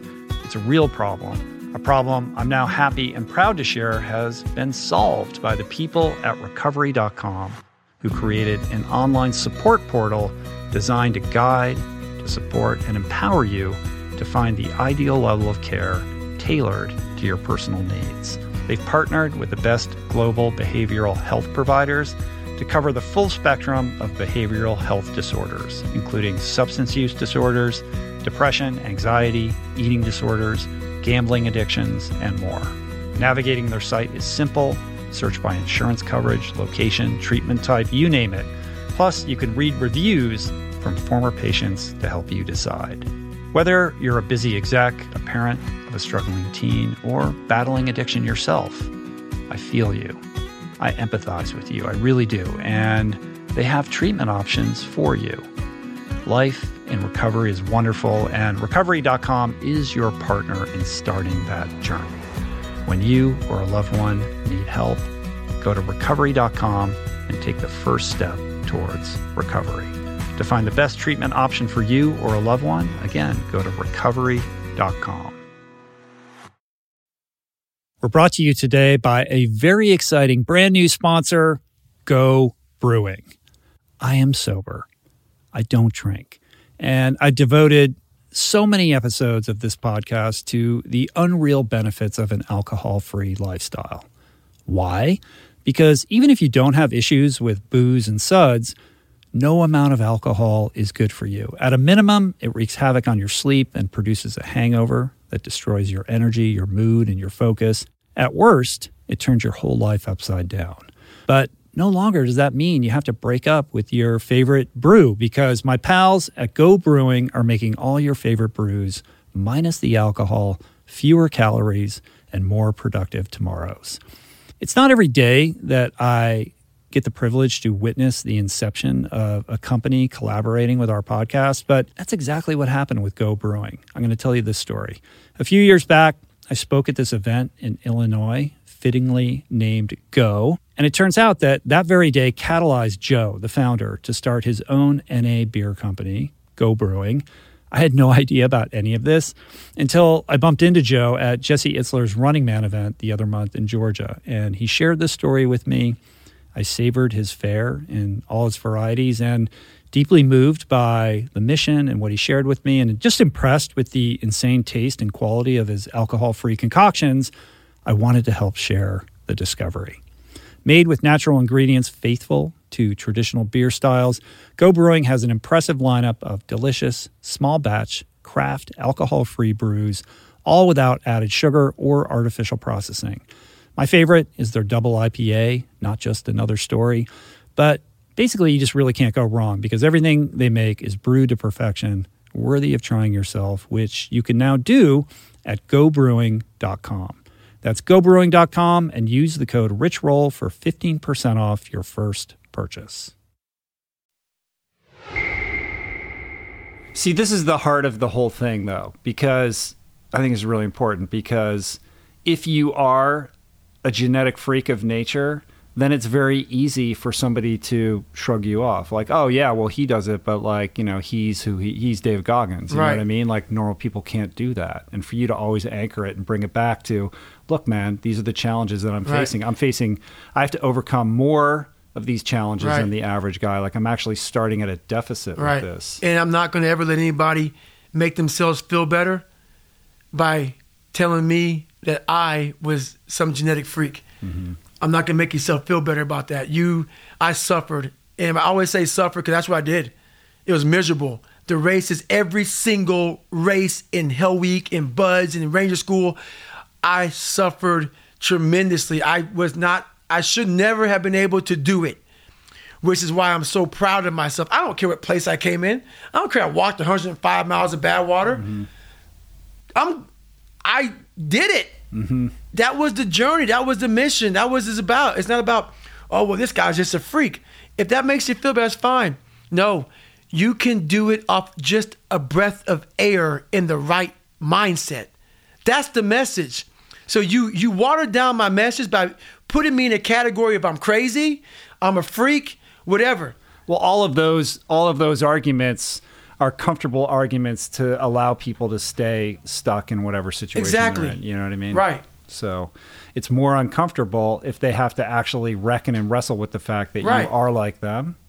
Just like them. And people don't want to do that. Just they don't like want to look in the mirror, right? And So tell me about the mirror thing. Is a big thing with you, right? It's a huge thing for me. It's called the accountability mirror. So I talked about my childhood, and if anybody thinks I'm some great person, listen to my childhood again. I had to change my thinking process, and basically the accountability mirror is what did it. I started shaving my head and my face when I was 16 years old, and I realized when I started shaving my face and my head, you have a lot of time to look at your reflection. And for something, it sparked in me. I'm like, man, I'm a piece of crap. Like, I ducked school. I barely am graduating. I'm this, I'm all these things, man. And I had to really tell myself the truth. And so many people, when you say you're dumb, the first thing people say, oh, no, you're not. If you're dumb, you're dumb. If you're fat, you're fat. But if you're not willing to tell yourself that, and everybody around you in your circle continues to give you this positive feedback, if you suck, you suck. Mm-hmm. If you tell yourself you suck, that is when you become great. Well, then you're getting into the solution. That is what I'm talking about. So that accountability mirror was, I got to get to the surface of who I'm not. And I held myself accountable. I lied to this person today. I'm a liar. I'm a cheater. I'm this. I'm that. And I tell myself, and I fixed these issues. And that part was hard. It was hard to not be jealous of this person who had this and this and this. I had nothing. Nothing. It was hard to tell this person, yeah, I'm jealous of you. And I'm insecure. I'm a very insecure guy. Mm-hmm. And I have nothing. It was hard to look at all that. I'm not real smart. And I had to fix these issues. And the accountability mirror was now look at myself in the mirror and say, wow, you fixed these issues. Right. So that's a thing that you like consciously practice every day. Every day of my life. In the mirror. Every day of my life. Even now. So if I were to say some little white lie and I go to the mirror in the morning time and I shake my hands like, man, why the hell did you say that to that guy? And he would get a call from me and say, look, dude, I lied. That's like 12-step, man. It's like doing your daily inventory and like making amends for your bullshit. That's it. You know what I mean? Because you're only lying to yourself. So when you see like this, you know, we're in this cultural malaise right now where like every kid gets a participation trophy and like we have to tell everyone that they're great. Even though, you know what I mean? It's all about like feelings and everybody's a special snowflake and all of that. Like that must make you insane. It makes me more than insane. Uh-huh. It really, it's the destruction of this country. And I love this country. I've fought hard for it.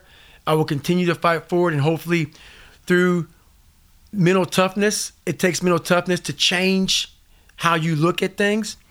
And giving a person a trophy saying you're great when you're really not. If I had that growing up, there would be no David Goggins. Mm-hmm. Zero. There'd be no tough people. Mm-hmm. None, which is why the world is where it is today. A bunch of some weak people. Right. There's a lot of weak people now. Right.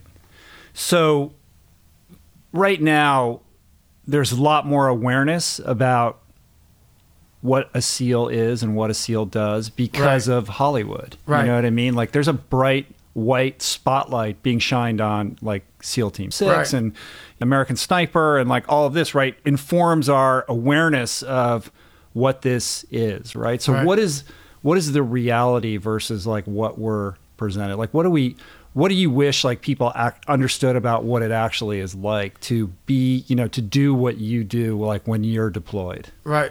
Great question. And once again, that will help people who want to put me in a category. Maybe I am in a category.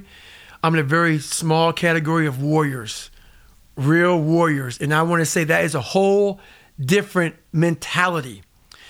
So I've worked with people who had the courage to jump on grenades and kill themselves to save everybody around them. That's the kind of mentality it takes to be a SEAL. Does every Navy SEAL have it? No. Mm-hmm. But that's what SEALs are. That's what we try to. That's why Navy SEAL training BUDS is so hard. We're trying to find that person who's willing to go the distance. And the distance is your life. So when I'm talking to people right now, maybe what I say to you does not resonate because why you're not willing to give your life for something. Every SEAL, at least most, I can't speak for everyone, most of us are. A lot of people who go fight for this country, a lot of them are not willing to do that. Am I talking bad about them? No, don't take it and twist my words. People like to twist words. I thank you for your sacrifice. I thank you for that. But a lot of people are scared. Navy SEALs are scared also.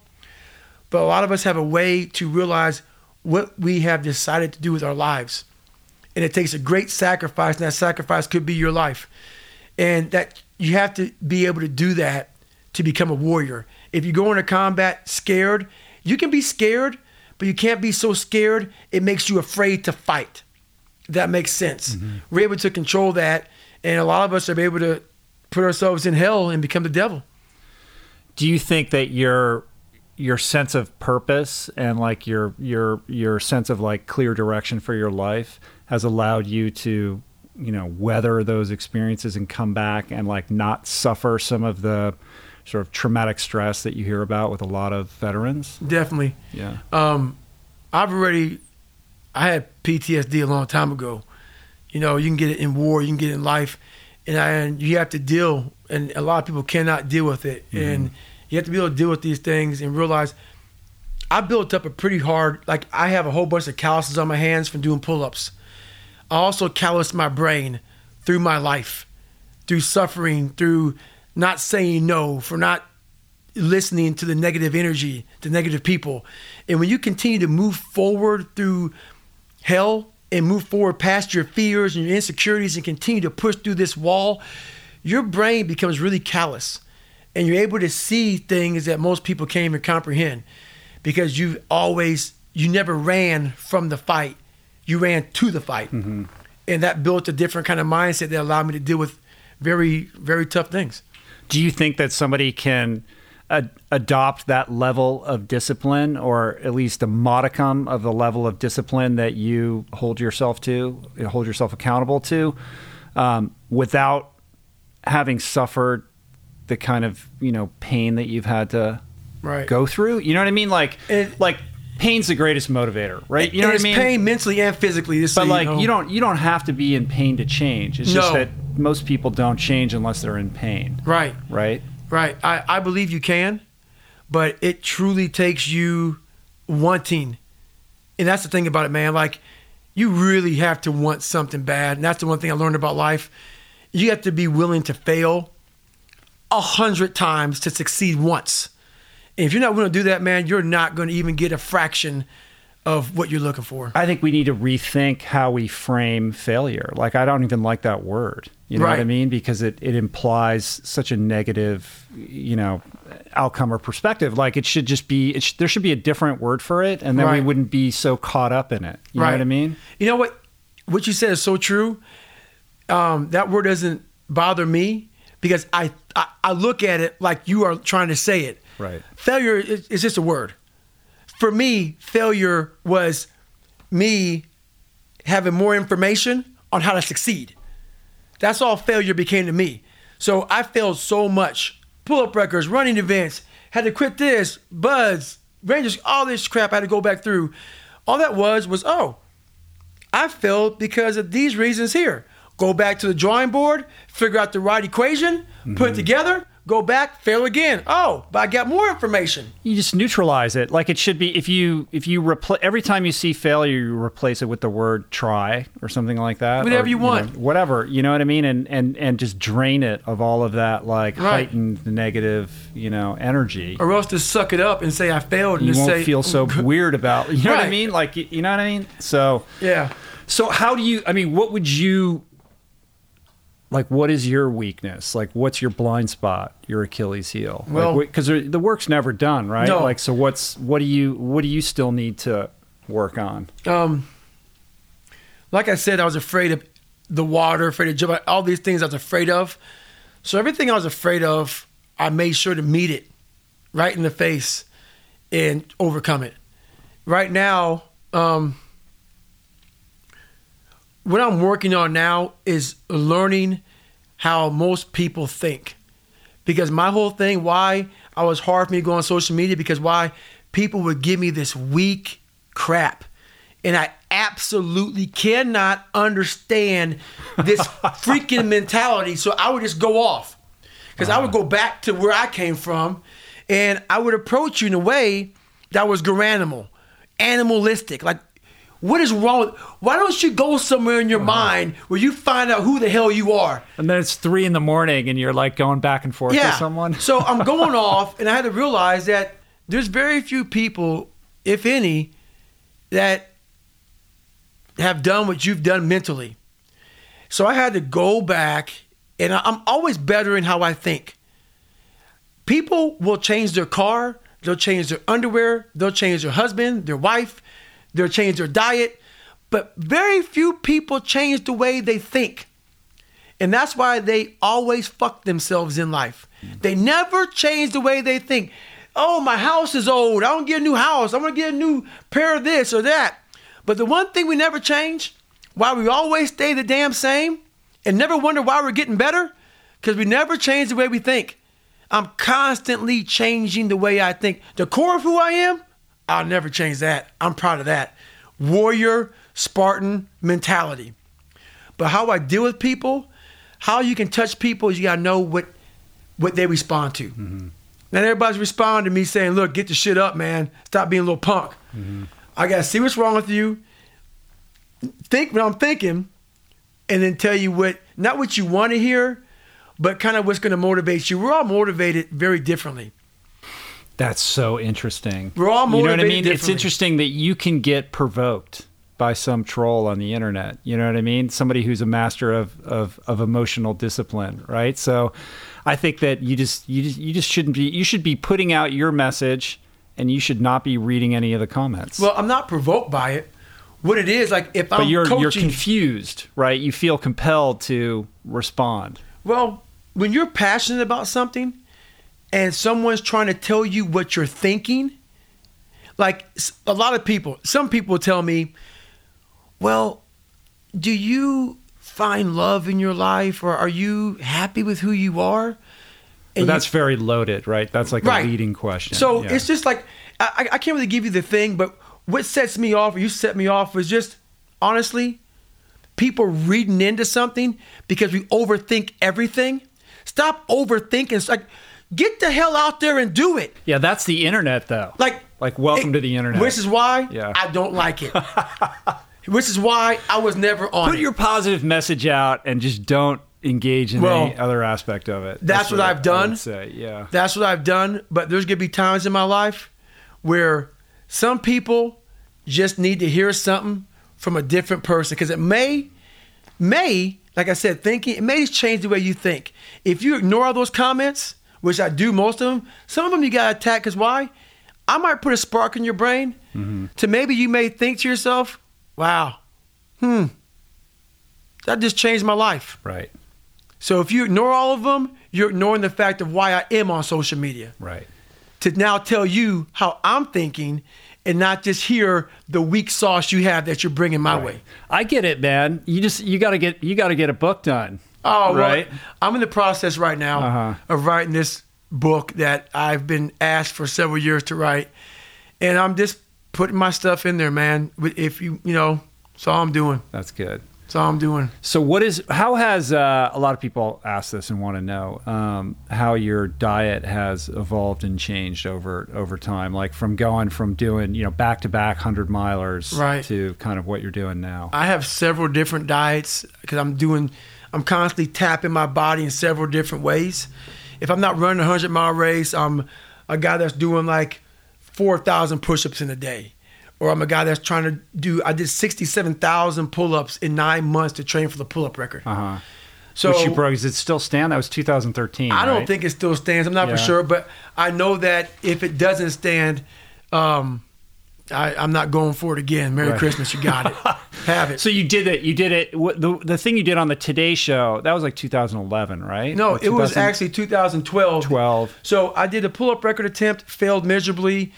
2 months later, so I did one in September, did another one in November, then did another one. I finally got it in January. Right. So it was 2 months off, fail, 2 months off, fail, pass. Right. 4,030. 4,030. 17 hours. Yeah, wow. Yep. Insane, man. So my diet's constantly changing. Yeah. And I don't really talk about diet too much, man, because it's just always changing. But it just depends what I'm doing. I'm a big protein guy. A big amino acid guy. But I don't really get in the weeds with all this diet stuff. I keep a lot of things still secret to myself.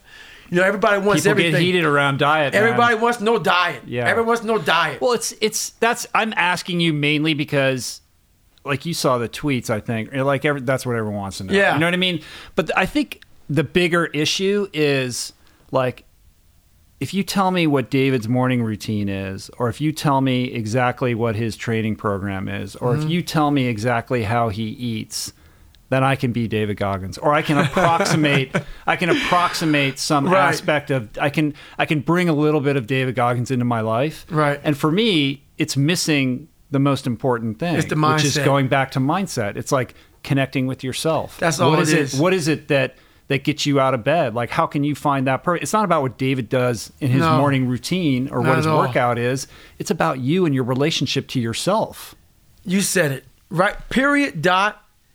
It's not about what David's eating. It's not about what anybody's eating. Once you figure out who you are, hopefully you get one thing from me today. Change the way you are thinking. Don't put. But if you're listen, I'm just trying to get I'm trying to get into the head of the guy who's sitting at his cubicle at work, right, who's hating his life, right? And David's telling me I got to change the way I think. Well, like, what the fuck do I do with that? Like, I don't understand what I'm supposed to actually do. Well, what you're supposed to do is, everybody has issues. You're a human being. You're fucked up somewhere. And that somewhere, or several somewheres, is keeping you in that same spot. Like, the spot is this. How do you lose 100 pounds? How do you run 100 miles? How do you? Let me tell you how. Stop asking these fucking questions is how. Stop. You're delaying the fucking process by wasting my fucking time. How I did it, I wanted it. So my process was, as I'm asking questions, I'm running to lose weight. I'm figuring out how to do it. Most of us sit back and say, God, I wish I could do that. And we wait. And we wait.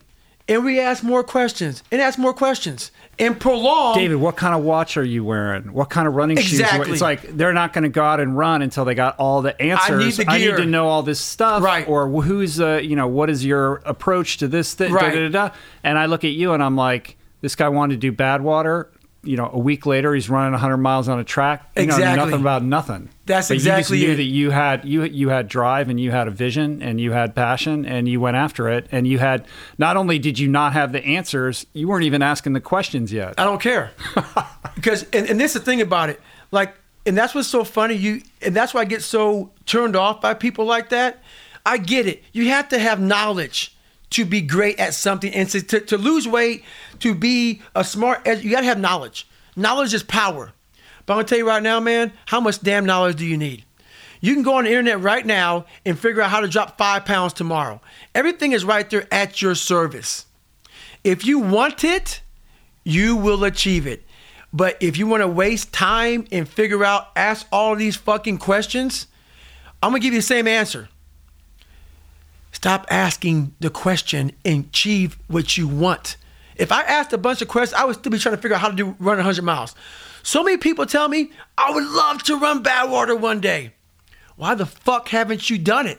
You told me that 5 years ago. Mm-hmm. I wonder, I had an idea to run Badwater. I did it in 4 months. I qualified in 4 days and ran the damn race. I wanted to be a Navy SEAL, had to lose 105 pounds in 60 days to get in and do it. I lost the weight and became a damn SEAL. I wanted to be a Ranger at 41 years old. People go, what do you want to do next? I don't know. I've already done it. Because the second I thought about it, I researched it. I didn't ask questions. I achieved it. We waste tons of time not starting our journey for asking so many fucking questions on how to start the journey. Get an idea, start walking and figure the shit out as you go. Vision quest. But David, you don't understand my life. Exactly. I have to get up at 5 and I work till 9 and I got 3 kids and I'm barely making ends meet. Like, it's cool that you can do that, but like, that's, it's just not possible. What I love about that is people can come at me with all that crap all day long. When I say that right there to you, I was a full-time Navy SEAL. There's 24 hours in a day. I was doing ultra races, and how I did it was I had to be at work at 7 o'clock in the morning. I woke up at 3 o'clock in the morning. I ran, and then I rode my bike to work. And I did the same thing, and I came home.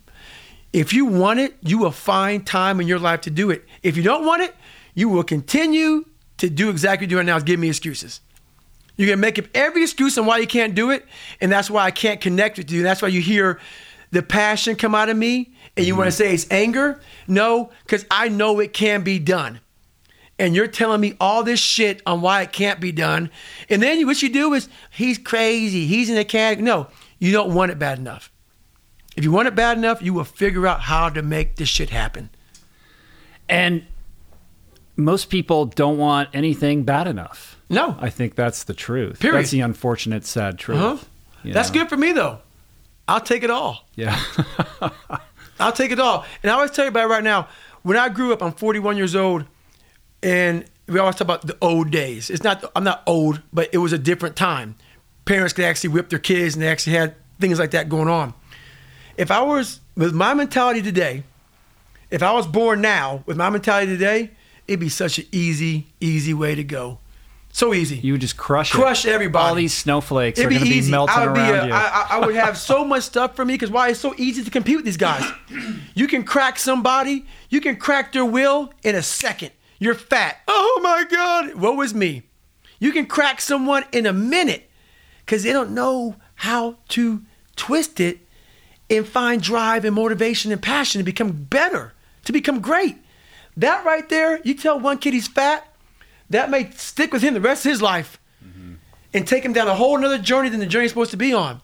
This is a very different society. So, in terms of like this new chapter in your life that you're kind of embarking on, how important is it to you to like maintain these lifestyle habits of like, like whether it's, restricting yourself in certain regard, like yourself now, right? So you don't really have to do all these things anymore. but do you still do them? Like, when you read Jesse's book, it's like you're sleeping in a chair, you're doing all this kind of stuff. Like, I don't imagine you're doing that now, but No. like, do you feel like you have to, how much do you feel like you have to stay in touch with that aspect of who you are? I think it's important to not go too far with it, but I always have to make sure that my refrigerator is empty. And what that means is, yeah, I'm successful now. I've come to a point in my life where I'm very proud of myself. I love myself for all you people out there who don't think it. I'm very peaceful. I love what I've accomplished. I'm so proud of that. But at the end of the day, the worst thing that can happen to a man is he becomes civilized. Once you become so civilized that you have everything you want, that warrior mentality that I'm so proud of, that I had to, I wasn't born with it. I had to go through the crucible of my life to acquire it. You always want to keep that thing sharp like a sword. So you don't have to sharpen it every day like you did when you were going to combat. Mm-hmm. But if you leave it alone for too long, it gets a little dull. And that's my mind. I always want to sharpen. I don't have to do these things every single day of my life. But you always got to go back and sharpen that sword every now and then to make sure that mentality is still there and your refrigerator is still empty, because you always want to keep that edge. And that edge is what keeps you going forward. Right. So if you were put in a position to like be a high school teacher and you could come up with like any kind of curriculum you wanted for your students, like what would that look like for you? The basis of my curriculum, because education is so important, but the 75% of it would be yourself, your mind, mental toughness, self-discipline, courage, honor, respect. All these things, all these words are just words. People use them as punchlines. I would get to the core of these individuals, because once I get to the core of who you are, then we can succeed. Right. Everything else will fall into place if you have that. Right. And yet our educational system has this massive blind spot. Right. Like they don't teach that. We're not instilled with these ideas. And these are the ideas that are either going to make you or break you. Core values, Because man. if you can light a spark in someone, if you can get them excited about learning, if you can get them feeling good about who they are by challenging them and getting them out of their comfort zones, right, then you're creating people that have a future. That's right. And that will serve, all of us better, right? A lot better. You know what I mean? Right. So we got like a lot of work to do to sort that out, I think. Oh. Yeah. Oh. I know. A lot. So we got to wrap this up in a little bit so I can let you get back to your life. But one thing I thought might be interesting to ask you, there's a lot of talk about kind of the role that you played in changing Jesse Itzler's life as a result of like living with him. But I'm interested in what that experience was like for you, because that's getting out of your comfort zone to Big go time. like live with these people that are living this crazy lifestyle, who are doing things that are unfamiliar to you, right? Like, so what was that like, and what did you take away from that for yourself? They're super successful. Sarah Blakely, Jesse Itzler. Sarah Blakely is the founder of Spanx. These two individuals are super, super successful. I took a lot from it, but one thing I took from it was I'm very happy with my life of not having so much. And, they have chefs and they have drivers and they have so much stuff going on in their life. And I'm very simplistic. And my simplistic lifestyle gave me the life I wanted. I was able to I became even more proud of who I am and knowing what I really want. Like, you look from the outside looking in, like, man, private jets and flying around, and man, all this food and everything they want, everything is there. Once you go over there and you live in that world, it's great for some people. Great for some people. For me, I realized, you know what, man? That really is not for me. Who I am, the guy who has a backpack right there that can go 5 days with all the stuff in the backpack, have some Subway sandwiches, have a cookie every now and then, go on his little run, come back, hit some push-ups, pull-ups, watch the football game in some hole in the wall or whatever, and just be proud of who I am and not need anything else external. That's what your I found sense out. of self is completely divorced from your external circumstances. 100%. Right. And, I think Jesse's a happy dude. Very. I love that guy. He's fantastic. Very. But it is interesting that even he sought out to go run ultras. You know what I mean? It's like he was looking for something more, and he sought you out to try to help him, understand certain things about how he could be more fulfilled in the way that he's living. And I credit him. That's most people wouldn't do that. Right. You know what I mean? Exactly. I give him tons of credit. Yeah, he's a special guy in that. But I think that's really cool. Yep. So let's wrap it up with this. I mean, if you can distill everything that you're about into kind of one core message that you want people to take away. What is it beyond what we've already talked about? What is it that's holding people back, that's limiting them, that is, that's keeping them stuck in their blind spot? And how can you kind of speak to that to perhaps, shake it loose a little bit and get people to think a little bit differently about how to proactively approach their lives? The truth. Their truth. The real truth about who they are as a person. And I think it all really starts there, the truth. And knowing that you may not be a courageous person, or you may not have this and that, but are you willing to find it within yourself to go through the very hard journey? A lot of people in this world have died 80, 90, 100 years old, and they lived a great life. They had a lot of things. But a lot of people who have died never really started the true journey that whatever you believe in, God, or whatever you believe in, if you believe in nothing, I believe we're all here to start a journey. And that journey is fucking hard if you choose your real journey. Most of us, we decide to take a different journey in life. It's the journey of least resistance. And so what I challenge people to do is to realize that in themselves, that, yeah, I have taken a lot of left turns when I should have stayed straight, because why? I wasn't good at something. And it embarrassed me to not be good at something, or I wasn't the smartest person, or this or that, whatever all these excuses are that we build up. Find the truth of who you are.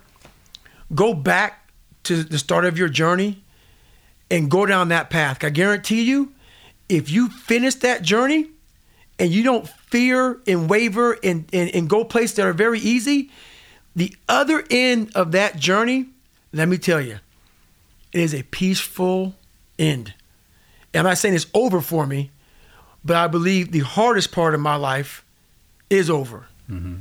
I can't imagine anything else being worse than this.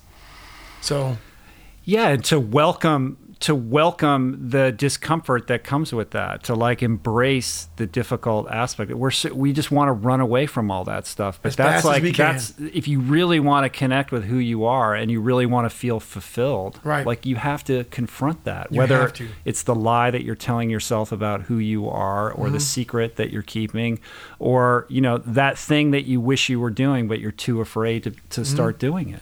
And that's the moral of the story, man. Is stop putting categories on people, and because you are insecure yourself. So it makes you feel better as a person to say, this guy did this or this girl did that or whatever. It makes you feel that much better. People love seeing failure. It makes them feel so good about themselves to see somebody not succeed at something. It makes them feel better. And that's the true story. Our whole media culture is built upon that. They love it, man. Yeah. They love it. They love it. Good talking to you, dude. You too, my man. Yeah, man. Super. This is going to rock people. I'm super excited to share this. I appreciate what you do, and I wish you well in this new chapter in your life. Super inspiring to spend a little time with you. I appreciate it, man. It's an honor and a privilege, my friend. Thanks for having me. Yeah, thank you. Appreciate it, man. If you're digging on David, like I know you are, best place to connect with him is davidgoggins.com, and you're at David Goggins on Twitter and Instagram. But if you sling a little mud at him, he might bite back. Who knows? So yeah, we'll see. And anything else coming up? You're doing a lot of public speaking these days, right? Right now, I'm speaking a lot. Yeah. Like I said, I did a 50-miler 2 weeks ago. I'm giving myself a little break now from that, and I'm just doing my winter routine, which is a lot of calisthenics and still running, always still running, doing a lot of Versa climber, Jacob's ladder, stuff like that, switching it up a little bit, finding, never staying in the same pattern. One of the things Jesse said, because I talked to him before this, I was like, what should I ask David that's not obvious? And he's like, ask him about how he stretches for 4 hours a day. Is that true? It is. I have I still have a multitude of health issues. Right. We didn't even, like, I'm just being conscious of the time, but like we didn't even talk about the fact that like in 2010 you had this crazy heart thing, right? Like I remember because you were killing it in racing and then you just had to stop, right? And it wasn't until you came back in like 2013, but there was like a period there where you were off the radar. Huge period. I was extremely sick. I'm still sick now. So everything I talked about in my life, it comes at a price. It comes at a huge price. When you will yourself, so when you don't have ability and all you have is will, something's going to give. And what gives is your internal system. So my adrenals are shot. So your adrenals are your fight or flight. Like I discussed, I was scared of everything I ever did in my life, and I had to find something much deeper than myself to pull out, to turn myself inside out. Mm-hmm. And how I did it was I used a lot of my adrenals. And I had to find this to get through all this pain and suffering and fear. And basically, my adrenals have shut down, all this. And everybody just say, God, is it even worth it? Sure is, people. Sure is. Mm-hmm. Because that is my trophy, not the sickness. I knew what I was doing to myself when I was doing it. I found what I wanted to do, but now I'm getting healthier. But so I stretched out because while my hip flexors got so tight, your psoas muscle. Your psoas muscle is what tightens up when you're in a fight or flight situation. I was in a fight or flight situation all through my deployments, jumping out of airplanes, being in scary situations, doing things I hated doing, which was my whole life pretty much. That psoas muscle got so tight, it started pulling on my T12. Right. Collapsed my spine. You have a bunch of nerve endings going through there. I can go all day talking about this. I got severely, very sick. So basically what I did was I started this crazy stretch routine. And I literally have healed myself through the discipline I had. And what people won't believe is I got to a point where I stretched out for 8 to 12 hours a day. And it went so essentially like most of your waking hours when you're not working out. Stretching. Yeah. And it went from that to 6 hours a day. Then from 6 hours a day to 4 hours a day, the more I would open up. So the hips are your soul. Is there like a specific routine of stretches that you would go through? Or I would sit and stretch, a whole big routine, a whole mess of like opening up your abductors because your abductors are attached to your hips, your hip flexors, everything is attached at this region here, your midsection, your hips. And my hips got so tight that I couldn't even squat down. I had so much back pain. So that's why, another reason why I started running. Running, you stay upright. I couldn't squat anymore. I couldn't do any of that powerlifting stuff. So the only thing I could do is run. Running didn't bother me too bad. And it got to the point where I couldn't run either. And my health got real poor because my spine was collapsed. And I just got real sick. And basically I healed myself because no doctor can find out what's wrong with me. So I couldn't run a lot. I couldn't do any activities. So I said, you know what, I'm going to bury myself in stretching. And what happened was I had this huge knot on the back of my head. The knot came from my spine collapsing and getting tighter and tighter and tighter. It developed fluid or whatever. Long story short, as I started stretching out, that bump started going away. And the smaller the bump got, the healthier I got. And I was like, what in the world is going on? So I shave every day, so I would feel this bump. And the bump, and you can see it right now. Yeah. No, I can see it. Yeah. Most people think everybody's a bump in the back of the head. My bump was like this big. Mm-hmm. It was huge. And the more I stretched, the more it went away. The more it went away, the healthier I got. I was like, man. So I'd be like, I'm going to keep on stretching. So my stretching became, it was crazy. And I got healthier. And I was like, my God. So I stretched more and more and more.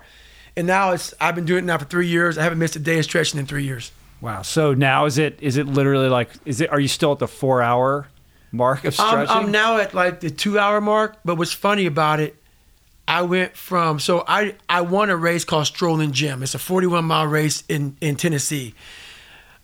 I averaged about 7-minute miles for 41 miles back in the back country, all the up and down hills.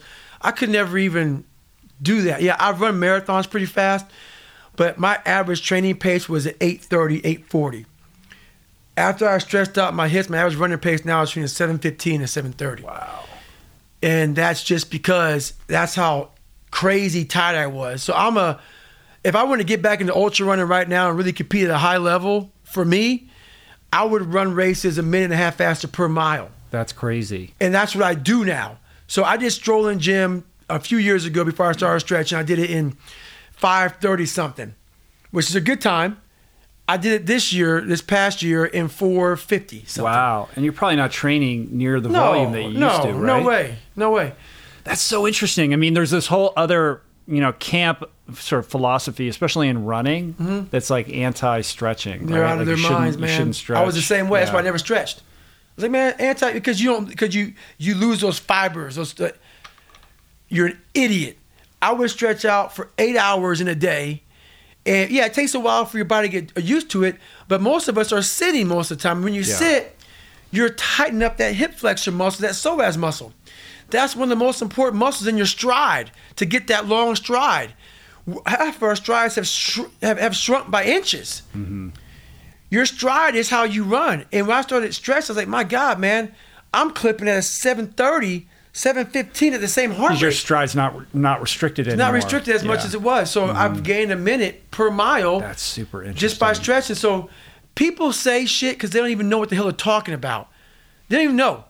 So get knowledgeable before you. I've read it. I listened to it. So I didn't stretch. It's the dumbest thing on the planet. Mm-hmm. And people talk about, don't hold a stretch longer than 30 seconds or 15, whatever the hell the shit is. I'll be in a stretch for 30, 40 minutes. Come in it, go out of it. Go in it, go out of it. Go in it, go out of it. Don't believe everything you hear. Figure out yourself. Yeah, do your own research on yourself. Like, be your own guinea pig, right? Experiment on yourself. So that's it. All right, man. I'll let you go. All right, brother. Yeah, maybe I can convince you to come back and talk more. This is really cool. Oh, man. people won't hear me anymore. Oh no, I'm telling you, man. They're done with me. No, people are gonna go nuts. This is great. So thank you. No problem, man. Thanks for having me, brother. Peace.